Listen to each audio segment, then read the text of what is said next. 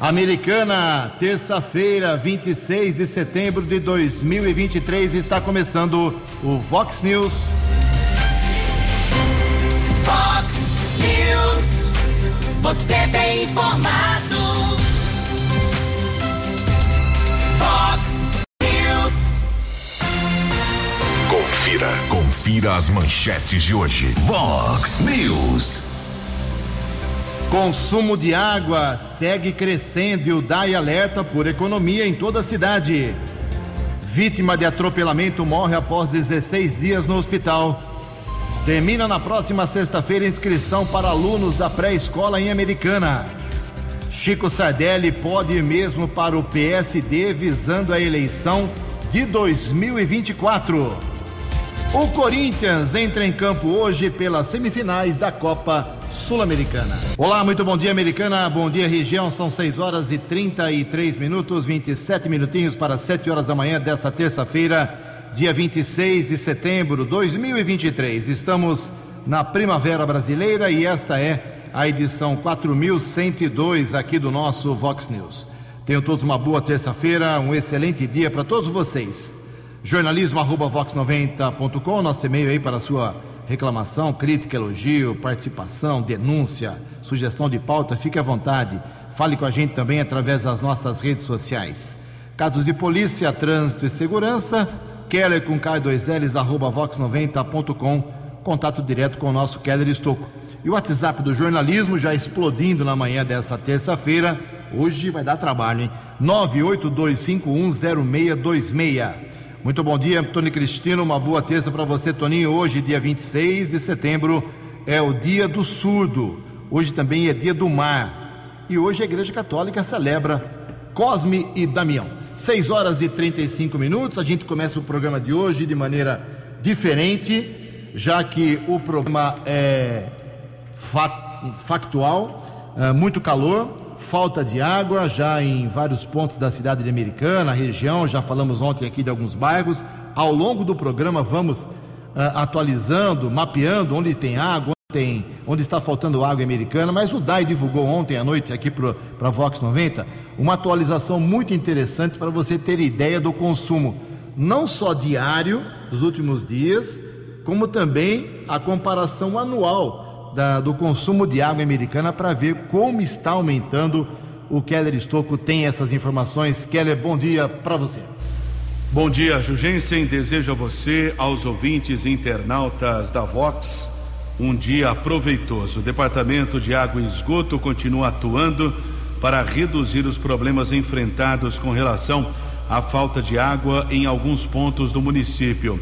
Em razão das altas temperaturas e da baixa umidade relativa do ar, o consumo aumentou consideravelmente. Diante disso, o DAI aumentou a produção e distribuição de água, já que vinha numa crescente desde 2021, mas que nos últimos dias foi ainda maior.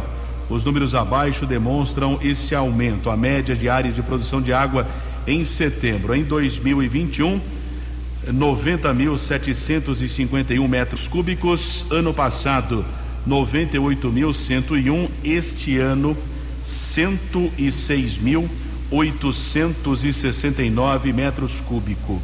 Para o ouvinte e o internauta do Vox News ter uma ideia, consumo por dia, no dia 22, na sexta-feira, 109 milhões de litros, no sábado 108 e no domingo, por enquanto recorde, 111 milhões de litros o consumo.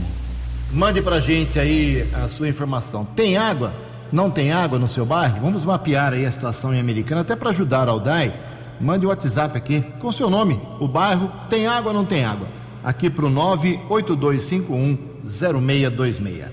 Continuando aqui nas manifestações dos nossos ouvintes durante o programa da semana passada, com a presença do prefeito Chico Sardelli, vou eliminar aqui, já falamos ontem, demos ontem várias respostas do prefeito aos ouvintes, tem mais algumas aqui, deixa eu eliminar isso, porque tem muita manifestação mais atual para a gente divulgar durante o programa. Por exemplo, a Érica Nunes perguntou para o prefeito, dizendo que o cargo de monitor escolar, criado em abril do ano passado, era tido como urgente, porém, segundo a Érica, não houve contratação, e pergunta por quê. O prefeito respondeu: As convocações dos aprovados para monitor escolar estão acontecendo normalmente para este cargo. No Diário Oficial de sexta-feira passada, por exemplo, diz o prefeito, foram convocados mais 10 profissionais. Fique atenta aí, Érica. A Elisângela do Novo Mundo, ela disse que tem 2 áreas grandes no bairro dela, no Novo Mundo, e toda vez que chove a água desce, provocando poças, mau cheiro e sujeira. O prefeito está pedindo, viu, Elisângela, para que você passe o endereço certinho para que uma vistoria seja realizada. A Margarida Rodrigues queria saber, durante a entrevista do prefeito, se tem como colocar mais linhas de ônibus para o bairro Mário Covas à noite. Aliás, a maior queixa do transporte nos últimos dias é em relação à atenção ao Mário Covas, hein? O prefeito respondeu: está sendo realizado um estudo sobre os pontos com a necessidade de mais linhas para que seja solicitado à empresa. Não respondeu nem deixou de responder. O Cristiano do Parque da Liberdade reclama da dificuldade de legalizar um terreno junto à prefeitura, porque ele quer agilizar para a prática de umbanda. E como não consegue alvará, ele está vendo aí uma certa má vontade. Aí o prefeito respondeu: a concessão de alvará depende de apresentação de documentos, a dificuldade pode ter vários motivos. Orientamos que o reclamante procure o setor responsável mais uma vez, onde fez a solicitação, para verificar o que está acontecendo. O Marcos queria saber, durante a entrevista do Chico, se ele está satisfeito com os serviços do DAI, que rasgam o asfalto da cidade. O prefeito respondeu: o município possui uma rede de água bastante antiga e que está sendo trocada de maneira contínua pela atual gestão, com o atendimento de vários trechos específicos. Esta rede antiga acaba registrando vários vazamentos, necessitando do reparo do DAI, não sendo possível prever quando e onde vai ocorrer. Daqui a pouco tem mais respostas do prefeito, 6h40. No Fox News, informações do trânsito, informações das estradas de Americana e região, com Keller Estocco. 6h40. Ontem o jornalismo Vox teve acesso a um boletim de ocorrência informando sobre o falecimento de um homem vítima de atropelamento, morador do bairro Jaguari, aqui da cidade de Americana.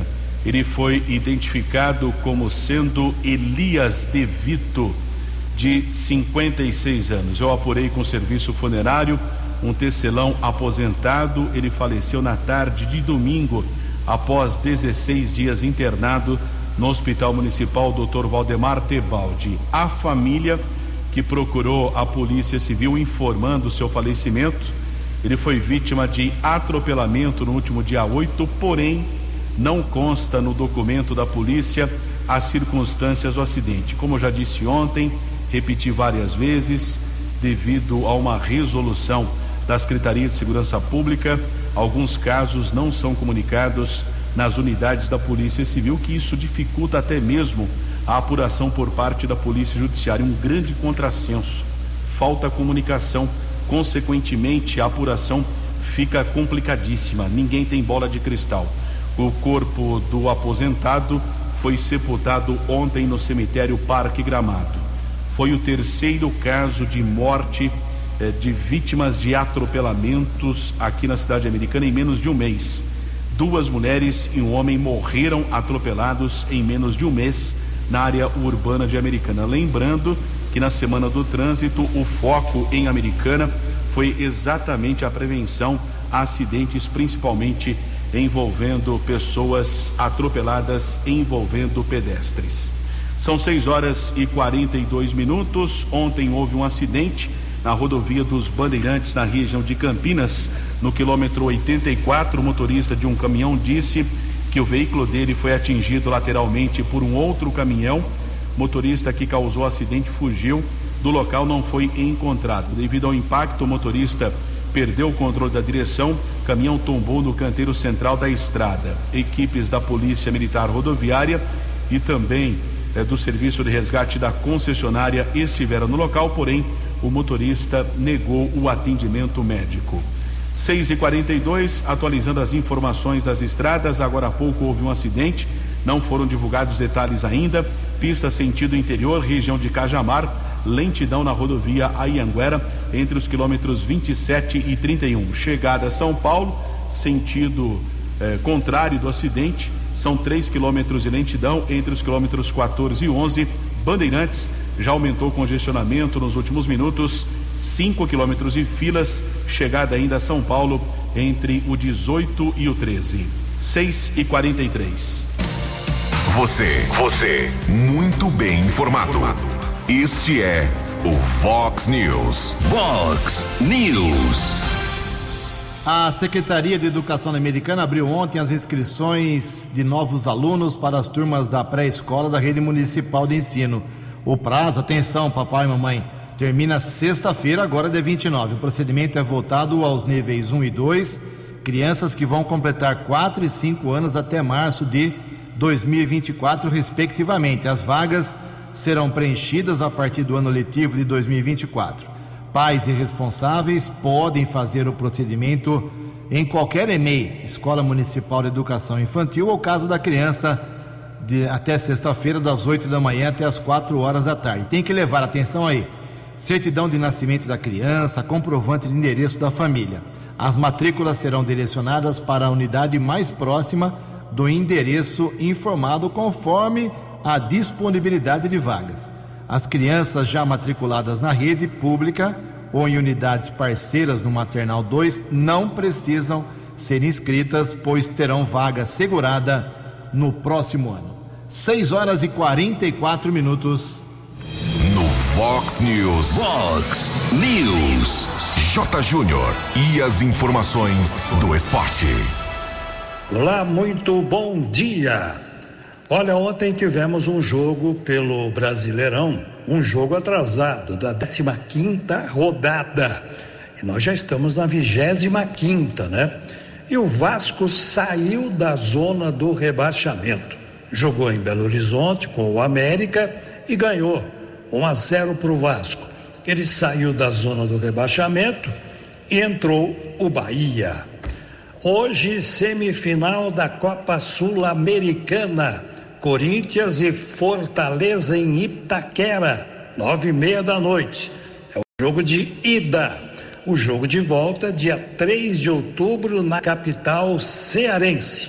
São os dois brasileiros nas semifinais da Copa Sul-Americana. Semifinais também na Libertadores. Quinta-feira tem Boca e Palmeiras na Bombonera. E amanhã, Fluminense e Internacional no Rio de Janeiro, rodada de ida. Na Série B do Brasileiro, ontem o Novo Horizontino ganhou do último colocado e praticamente rebaixado, né? A campanha do ABC de Natal é muito ruim e eles acabaram fechando ontem a 29ª rodada. Dois clubes paulistas na Série B estão aí na parada para o acesso, o Novo Horizontino e o Guarani. E essa aqui, ó, o roupeiro do Ceará, o André Marcelino, que até já trabalhou na seleção brasileira, foi demitido. Aconteceu o seguinte, ele deu nos uniformes ali tudo que ele preparou, né? Ele deu uma camisa com um patrocinador errado para um jogador do Vozão e acabou perdendo o emprego. Um abraço, até amanhã. Fale com Jornalismo Vox. Vox News. Vox 982510626. Obrigado, Jota. Mais esporte, 10 para o meio-dia no programa 10 pontos, 6h47. Eu e o Kelly vamos falar um pouquinho de asfalto aqui, que é assunto sempre importante. A prefeitura, ela já finalizou, né, a concretagem do Sarjetão, localizado na esquina da Avenida Gioconda Sibim com a Rua Áurea Pocente, no Jardim Brasília. Era uma obra muito reivindicada lá para evitar aí o impacto causado nos veículos, pois havia um desnível lá muito grande e o pessoal reclamava bastante. Depois desse processo de secagem, que dura agora 7 dias, será realizada a composição asfáltica e, consequentemente, a liberação da via para o tráfego de veículos lá na Gioconda Sibim. Kéder Estocco. Prefeitura de Americana, por meio da Secretaria de Obras e Serviços Urbanos, iniciou ontem a preparação da caixa de bica para a pavimentação da Rua Guilherme Schmidt, na Praia Azul, uma velha reivindicação por parte de moradores de Americana e Nova Odessa. A etapa é necessária para que o solo esteja em condições adequadas para receber o asfalto. Eu disse Americana e Nova Odessa porque é um acesso importante para a região das Chácaras Recreio em Nova Odessa. A Americana está, obviamente, pavimentando a área dela. Cabe ao prefeito Leitinho o outro lado da obra. A rua já recebeu a implantação de rede de galeria pluvial, instalação de guias, sarjetas e bocas de lobo. Após a preparação da caixa de bica, será realizada a aplicação da massa asfáltica. O investimento de R$1,5 milhão, sendo 700 mil do governo de São Paulo e 877 mil de contrapartida do poder público aqui de Americana. Obrigado, Keller. Daqui a pouco a gente vai falar especificamente sobre as temperaturas, o calor aqui na nossa região, mas vamos espalhar esse problema, que não é só nosso, para todo o Brasil. É que esse calor exagerado, ele pode durar até a próxima semana em algumas regiões do Brasil. As informações com a jornalista Landara Lima. A onda de calor que atingiu parte do Brasil na última semana do inverno deve continuar pelos próximos dias. Segundo o Instituto Nacional de Meteorologia, o IMET, o alerta vermelho causado pelas altas temperaturas deve se estender até terça-feira, dia 26, em 11 estados e no Distrito Federal. De acordo com o meteorologista do IMET, Heráclio Alves, ondas de calor como a de agora são comuns na transição do inverno para a primavera. Normalmente, essas ondas de calor, elas ocorrem todo ano, né? Principalmente no final do inverno e durante a primavera, especialmente na primeira metade da primavera, porque é um período em que chove menos, ou seja, tem uma atuação mais frequente, né, das massas de ar quente e seco, né, da região central do país. Então ele encontra um ambiente, ou seja, um período com pouca nebulosidade, então as temperaturas aumentam. A exposição a altas temperaturas podem trazer consequências graves para a saúde humana. Segundo o médico dermatologista Gustavo Martins, crianças e idosos com problemas de saúde são as mais suscetíveis ao aumento das temperaturas. As pessoas dos dois polos de idade, os idosos e os mais jovens, devem tomar muito cuidado ao se expor ao sol. Devem se hidratar, devem evitar os horários mais quentes do dia, devem comer comidas leves e qualquer sinal de dor de cabeça, vômito, sensação de tontura, de desmaio, mal-estar, procurar o atendimento médico para que seja corretamente diagnosticado e prontamente tratado. Segundo o IMET, a partir da terça-feira, dia 26, uma frente fria vai avançar no Rio Grande do Sul, Paraná e Santa Catarina. O sistema vai causar acumulados de chuvas que podem ultrapassar os 50 milímetros. Na região norte, as chuvas estão previstas no oeste do Amazonas, Acre e Rondônia, com acumulados maiores que 50 milímetros. No nordeste do Amazonas, Roraima e no sul do Pará, a previsão é de baixos acumulados de chuva. Já no sudeste e centro-oeste, a partir de quinta-feira, dia 28, a previsão é de chuvas com valores que podem superar os 50 milímetros no Rio de Janeiro, sudeste de Minas Gerais e sudoeste do Mato Grosso, além de áreas entre Goiás e Distrito Federal. Em todos os demais estados da região nordeste, o calor deve persistir. A previsão é de tempo quente e com baixa umidade. Há possibilidades de chuvas passageiras em toda a faixa litorânea. Reportagem, Landara Lima. Vox News. Vox News. Obrigado, Landara. 6h51, agora sim a reta final aqui. As últimas questões enviadas durante o programa Vox News semana passada para o prefeito Chico Sardelli. Todo mundo perguntou, todo mundo vai ter resposta. A Leia queria saber quando volta o projeto de voleibol para meninas adolescentes no Zanaga. É que ela disse que a professora se aposentou e o projeto parou.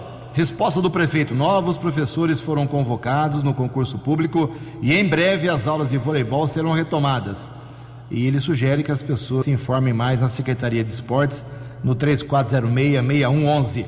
A Geisa Robert, lá do Jardim Santana, diz que o asfalto está esfarelando na rua Joaquim Chiquinho e pergunta se o prefeito vai mandar arrumar. O prefeito respondeu: a Secretaria de Obras informou que será verificado pela equipe a manutenção do local. O Benê Chaves reclama da ponte sobre o Ribeirão Quilombo, que foi retirada. Nossa, virou uma novela isso, hein? Resposta do Chico: a ponte não foi retirada, ela caiu no rio após as fortes chuvas. A Prefeitura da Americana está em tratativas ainda com a empresa Rumo, porque ela vai pagar o problema. Vai virar uma novela eterna. Osmar Moreira, do Jardim Alvorada, ele diz que tem uma área na rua Cruzeiro do Sul que foi fechada com tapumes. Ele está preocupado.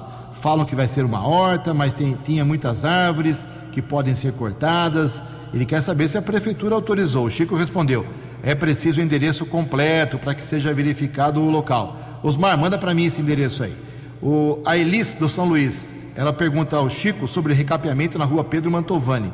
Ela diz que essa rua recebeu o trabalho de mini recap por enquanto. Já aconteceu na quarta-feira passada. A Regina Paula Silva Santos diz que tem uma tampa de esgoto que afundou na Estrada da Balsa, 2756, a reclamação feita na prefeitura, mandou aqui a ordem de serviço, a reclamação, e não foi resolvido. O Chico disse que encaminhou o caso para o DAI. E por fim, deixa eu ver se é a última mesmo, é a última, o Daniel dizendo que faz 3 anos que espera arrumar um sarjetão na rua Monteiro Lobato 319, lá no bairro, na Vila Massuqueto, e tem um protocolo aqui, 9339/2020. Aí o Chico disse que está no cronograma de obras da prefeitura, mas não disse quando. Todo mundo teve a sua resposta. 6h54. A opinião de Alexandre Garcia. Vox News. Bom dia, ouvintes do Vox News. O presidente Lula diz que não tem pressa de indicar o substituto de Rosa Weber, que vai embora dia 2 de outubro, e de Aras, que está indo embora agora, no Supremo e na Procuradoria-Geral da República. Aí nós, jornalistas, perguntamos para ele aquela pergunta idiota: vai ser uma negra? Não? Por que a pergunta é idiota? Porque isso não é critério de escolha do ministro do Supremo. Cor e sexo não são critérios. O critério é notável saber jurídico. Assim como não importa a cor da pessoa, importa o caráter da pessoa, importa a moralidade da pessoa, a ética da pessoa, o temperamento da pessoa. Gente, o que é isso? Enlouquecemos? E aí Lula aproveitou para dizer assim: olha, eu quero escolher alguém para o Supremo que não tenha medo da imprensa, que respeite a imprensa, mas não tenha medo, que não tome decisões com medo da imprensa. Eu acho que ele está absolutamente certo também. Ele vai ser operado sexta-feira, por isso estava de máscara. Ontem foi recomendado que usasse máscara para não ser contaminado. Alguém gripado que lhe dê um abraço. Ele vai ficar um certo tempo anestesiado, né? Porque não é uma cirurgia rápida. É por uma prótese que vai refazer a articulação quadril e fêmur. Uma prótese no fêmur e outra no quadril. Por isso ele não vai poder viajar para o exterior em outubro. Mas em novembro ele já vai de novo. Emirados Árabes e Alemanha. De Brasília, para o Vox News, Alexandre Garcia. Previsão do tempo e temperatura. Vox News. Segundo o CEPAGRI da Unicamp, hoje, terça-feira, aqui na região de Americana e Campinas, teremos sol pela manhã, aumento de nuvens e pancadas de chuva no final da tarde e começo da noite. Aliás, as chuvas que podem cair no final do dia, em pontos isolados, é claro, elas podem vir em forma de temporal, hein? Chuva pesada. No final do dia é a informação do CEPAGRI. A máxima hoje, olha só, 38 graus. Amanhã, 35 de máxima. Quinta-feira cai para 26 de máxima. Sexta volta para 30 graus. Casa da Vox agora marcando 22 graus. Vox News. Mercado Econômico. 6h56, 4 minutos para 7 horas. Ontem a Bolsa de Valores de São Paulo abriu a última semana do mês de setembro em queda. Praticamente estável, né? Pregão negativo de 0,07% apenas. O euro vale hoje R$ 5,26. Dólar comercial subiu, alta de 0,68%, fechou cotado ontem a R$ 4,966. Dólar turismo também subiu, R$ 5,164. Vox News. As balas da polícia com Keller Estocco. 2 minutos para 7 horas. Delegacia de Investigações sobre Entorpecentes diz e deflagrou ontem a operação Delivery com o objetivo de desarticular um esquema de disque drogas. 2 homens de 20 e 28 anos foram presos por tráfico de entorpecentes aqui na cidade americana, após uma denúncia que ao menos 2 pessoas usando motocicletas entregavam drogas em vários bairros de Americana e Santa Bárbara. Os policiais executaram a operação e abordaram a dupla na rua Adoniran Barbosa, região do bairro Jaguari. No primeiro instante, foi encontrada uma porção de cocaína e, segundo a Polícia Civil, os jovens admitiram o armazenamento de entorpecentes em um apartamento. Na sequência, os agentes entraram no imóvel e encontraram 97 pedras de crack, 33 porções de cocaína, 4 celulares, R$780. Também foram apreendidas 2 motocicletas. A dupla foi encaminhada para a sede da DIZE e autuada em flagrante por tráfico de drogas. Agradeço a informação do Emerson Siqueira, agente policial da Delegacia Especializada aqui de Americana. 1 minuto para 7 horas, tivemos acesso ontem a um boletim de ocorrência informando sobre um caso de óbito, falecimento registrado no Hospital Municipal aqui de Americana, vítima de uma queda acidental. No boletim de ocorrência consta que um rapaz de 32 anos, ele estava realizando uma manutenção, trabalhava como serralheiro em um estabelecimento comercial na região do bairro Morado do Sol no último dia 18. As circunstâncias da queda serão apuradas pela Polícia Civil. Ele sofreu a queda de aproximadamente 3 metros, graves ferimentos. Serviço de resgate do Corpo de Bombeiros foi acionado e encaminhou a vítima para o Hospital Municipal, porém, no último sábado faleceu o serralheiro Harrison dos Santos Guimarães, de 32 anos. O corpo foi encaminhado para o Instituto Médico Legal, submetido ao exame de necropsia e foi sepultado no domingo no cemitério Parque Gramado. O caso será apurado, as circunstâncias desta queda, como eu disse, pela Polícia Judiciária.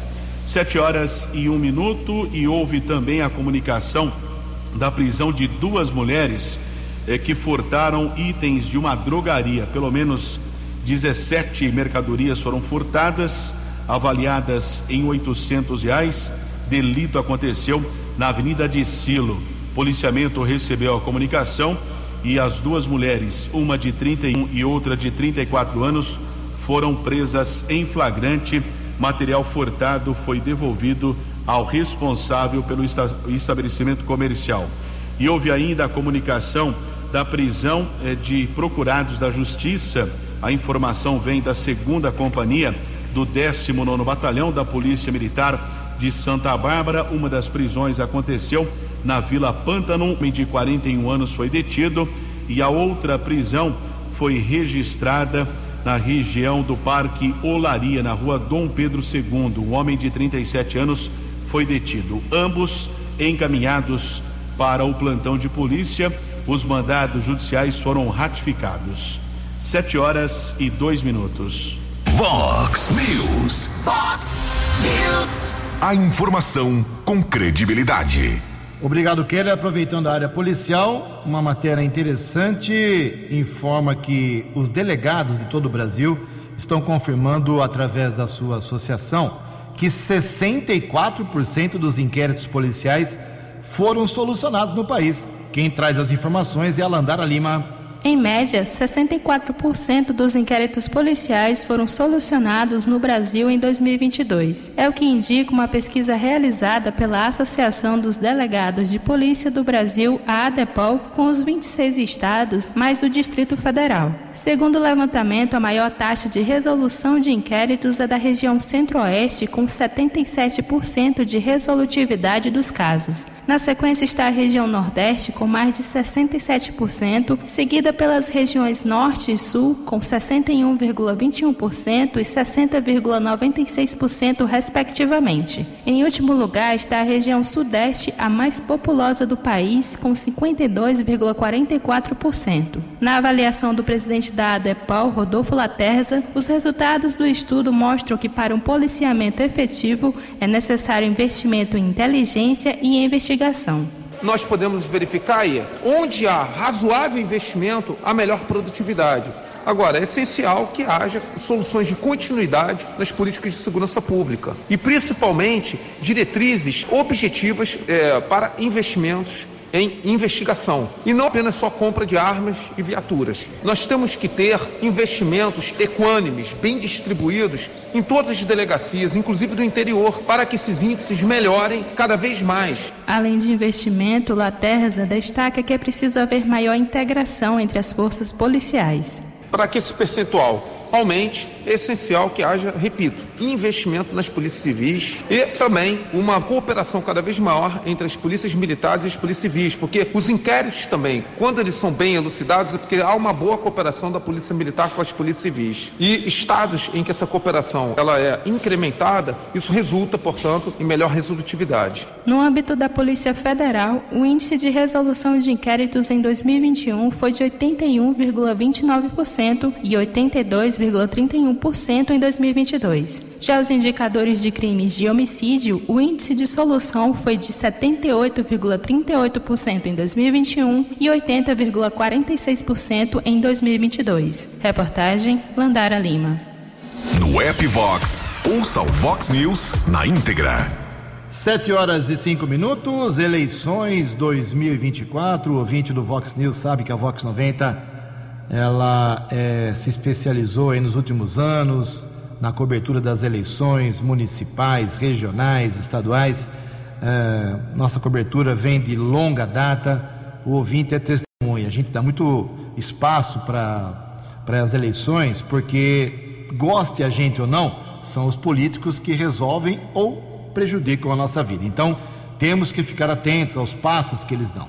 E eu vou bancar uma informação aqui. Não foi ele que me disse, mas o prefeito Chico Sardelli vai mesmo para o PSD, que é o partido do Gilberto Kassab, atual secretário do governador de São Paulo, do governo do estado de São Paulo, Tarcísio de Freitas. A minha fonte é muito boa, me confirmou que o Chico está praticamente filiado ao PSD. E mais, o vice-prefeito, Odir Demarque, deve ser o novo presidente do diretório do PSD aqui em Americana. E eles devem vir com chapa pura para a eleição do próximo ano. Chico e Odir de novo, os dois no PSD. Vamos ver se eu acerto ou se eu erro. Só para você ter uma ideia, aqui em Americana a Câmara não tem nenhum vereador no PSD, nenhum. Nova Odessa tem um, que é o professor Antônio.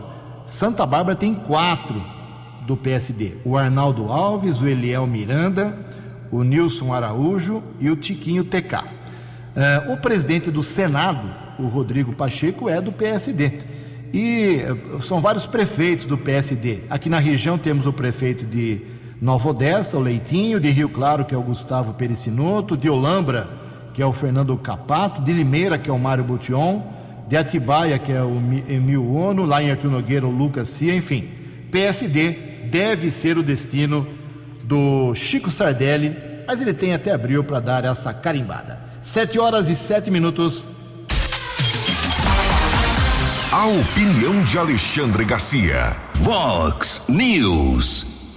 Olá, estou de volta no Vox News. Pois é, tá bombando aí na internet a ingenuidade ou talvez exibicionismo da ministra da Igualdade Racial, Aniele Franco. Ela pegou um avião, um jatinho da FAB para ver um jogo de futebol e saiu vibrando. Olha só como eu tenho poder, autoridade. Por nossa conta, né? Nós contribuintes pagamos, diz o Estadão, que custa aí uns R$70 mil uma viagem dessas.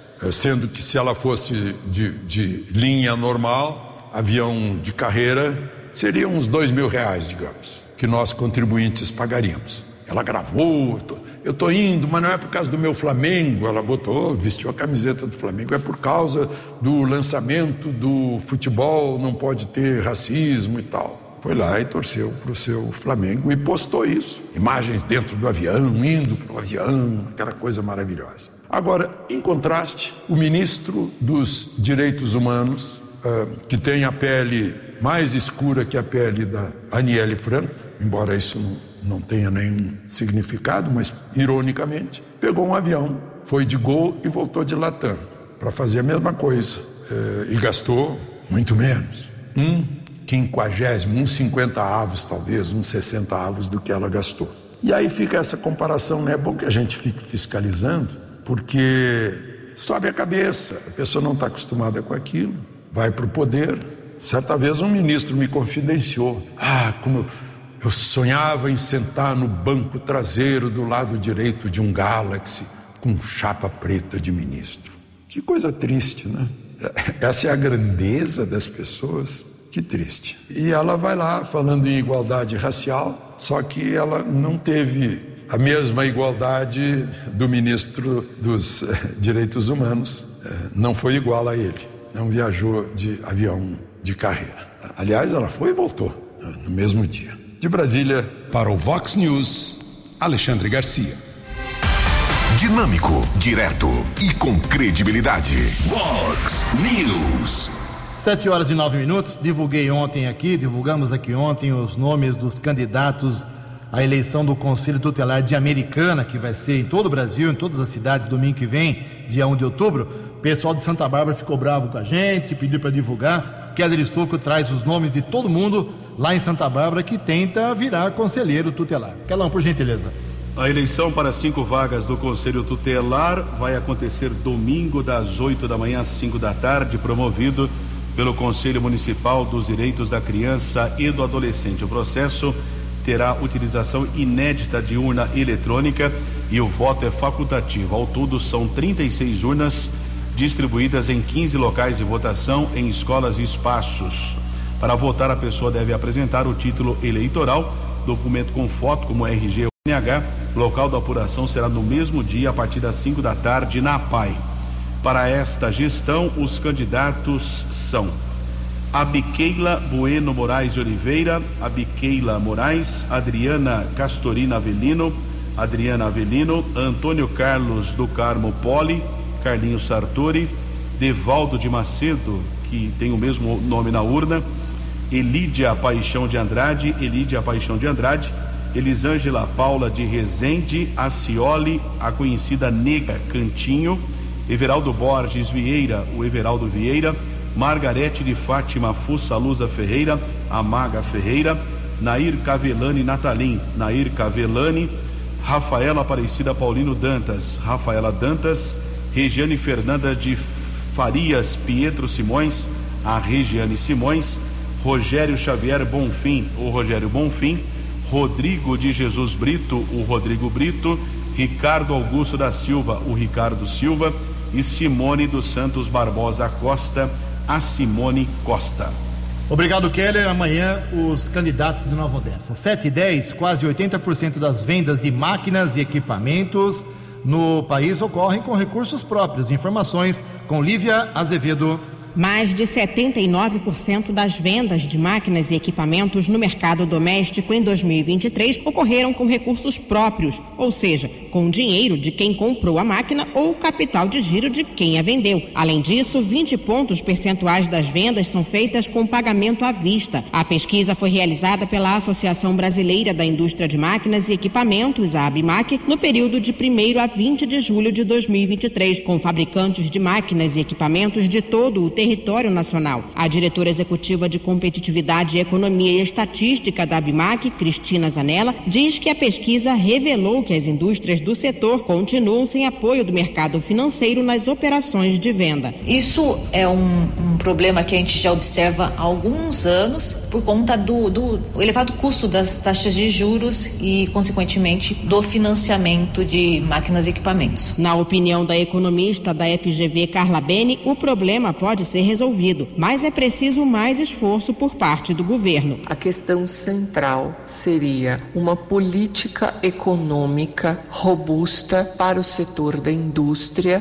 que desse condições de aquisição de equipamentos num custo financeiro mais condizente com a realidade e não com as taxas de juros que nós possuímos hoje. Segundo o deputado federal Augusto Coutinho, do Republicanos de Pernambuco, que compõe a Frente Parlamentar Mista da Indústria de Máquinas e Equipamentos, estima-se que o Brasil tem em torno de 6,5 milhões de empresas que estão negativadas, ou seja, elas não têm acesso a crédito para melhorar sua produtividade e gerar empregos. Acho que é uma ação importante nesse soerguimento econômico brasileiro para que a gente possa efetivamente dar condições a que as empresas gerem emprego e que ela gere emprego naturalmente, minimizando essa dificuldade e a pobreza que a gente tem no Brasil atualmente. De acordo com a pesquisa, no mercado internacional, a indústria brasileira de máquinas se destaca com exportações na ordem de 12 bilhões de dólares ao ano.